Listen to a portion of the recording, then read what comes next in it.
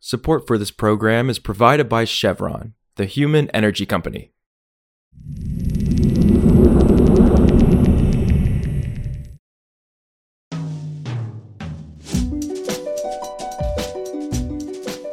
This is Politico Energy. I'm Josh Siegel. The Biden administration unveiled plans yesterday for a new $27 billion green fund. EPA issued new guidance for the Greenhouse Gas Reduction Fund, which is one of President Joe Biden's campaign promises that became law under the Inflation Reduction Act.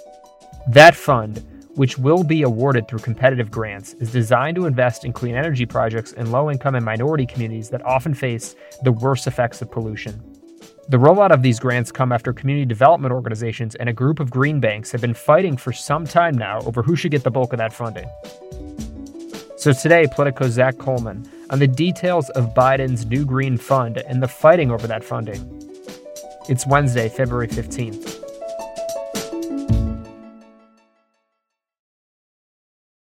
So Congress created this fund through the Inflation Reduction Act, and really it's to basically bring in investment in clean energy to places that have been, at this point, avoided by private investors. I mean, if there were commercial interest in some of these markets, then you would already see that investment taking off. And what you see here is a lot of the term that the Biden administration uses is disadvantaged areas, but we can think of them as low-income areas, places where you have to look at investments in a different way.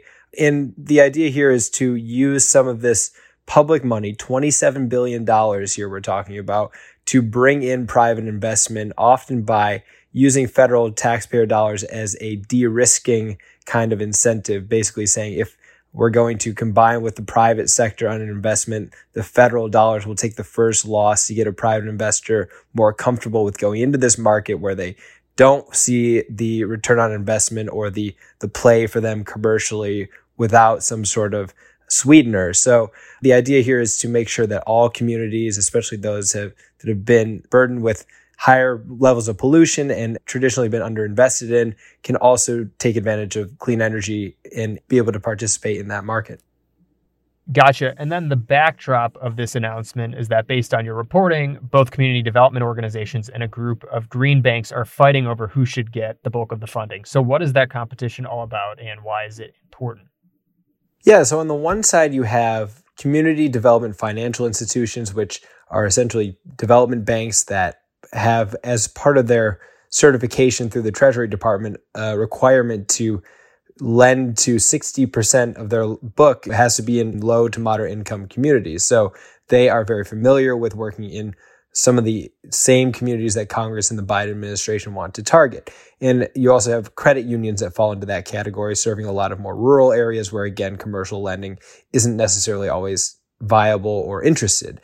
You have them saying, we want to serve communities that we are familiar with. These are areas that normal private lenders, that big banks have traditionally overlooked. They just don't understand our communities. So we should be the ones with the money because we are trying to solve the underinvestment that Congress has created this fund to correct.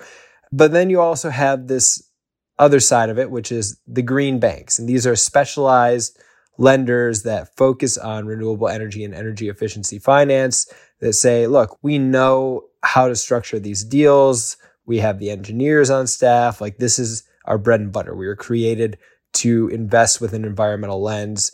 We should be the ones handling all this money. And a lot of the green banks have kind of formed a coalition here to say, we want to have one national bank to run this program out of EPA. They kind of argue that this is an easier way to leverage public dollars to bring in more private money because they're the specialists. They've done this work and they think that they can make this a more effective lending process if they were the ones to run it.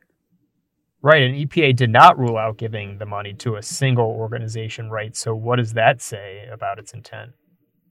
Well, it's really not easy to figure out where EPA wants to head with this. I mean, what was interesting here is in their announcement, they said that they would choose between 2 to 15 recipients of this larger $20 billion portion. There's another $7 billion portion that goes to states, nonprofits, tribal governments, municipal governments that they then bid out on a competitive process on their own. But for the EPA portion of this, where they are choosing recipients, they said between 2 and 15. So that would seem to indicate that they agree with some of the community lenders that say, look, we need to diversify the lending pool. We need to have more touch points with the end users here. It should be a more dispersed disbursement of money.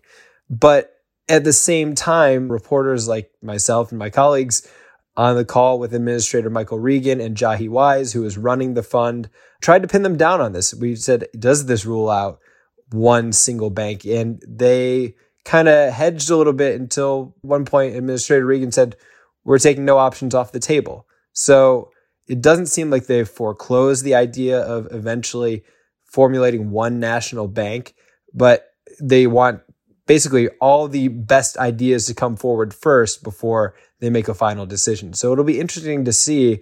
This is going to take months. I mean, they are opening the funding opportunity by summer, and they have to get rid of all this money at EPA by September 30th, 2024. So there isn't like that much time to figure this out, but they have left all options on the table. So it will be interesting to see where this program ends up.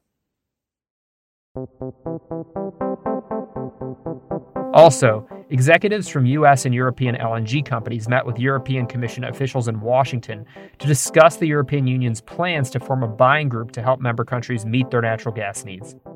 The Tuesday meeting included representatives from more than 24 companies and trade groups, according to a guest list provided to Politico. EU officials used the meeting to pitch plans for member countries of the political bloc to use their combined purchasing power to buy at least 15% of the region's natural gas inventory needs. The aim is to prevent the EU members from bidding against each other and driving up the price of natural gas, which skyrocketed last year as European companies scrambled to replace their gas supply after Russia invaded Ukraine. For more news on energy and the environment, subscribe to our free newsletter at politico.com/power-switch and subscribe to Politico Pro to read our morning energy newsletter. Some of the music in today's show was composed by the mysterious Breakmaster Cylinder. I'm Josh Siegel, and we'll see you back tomorrow.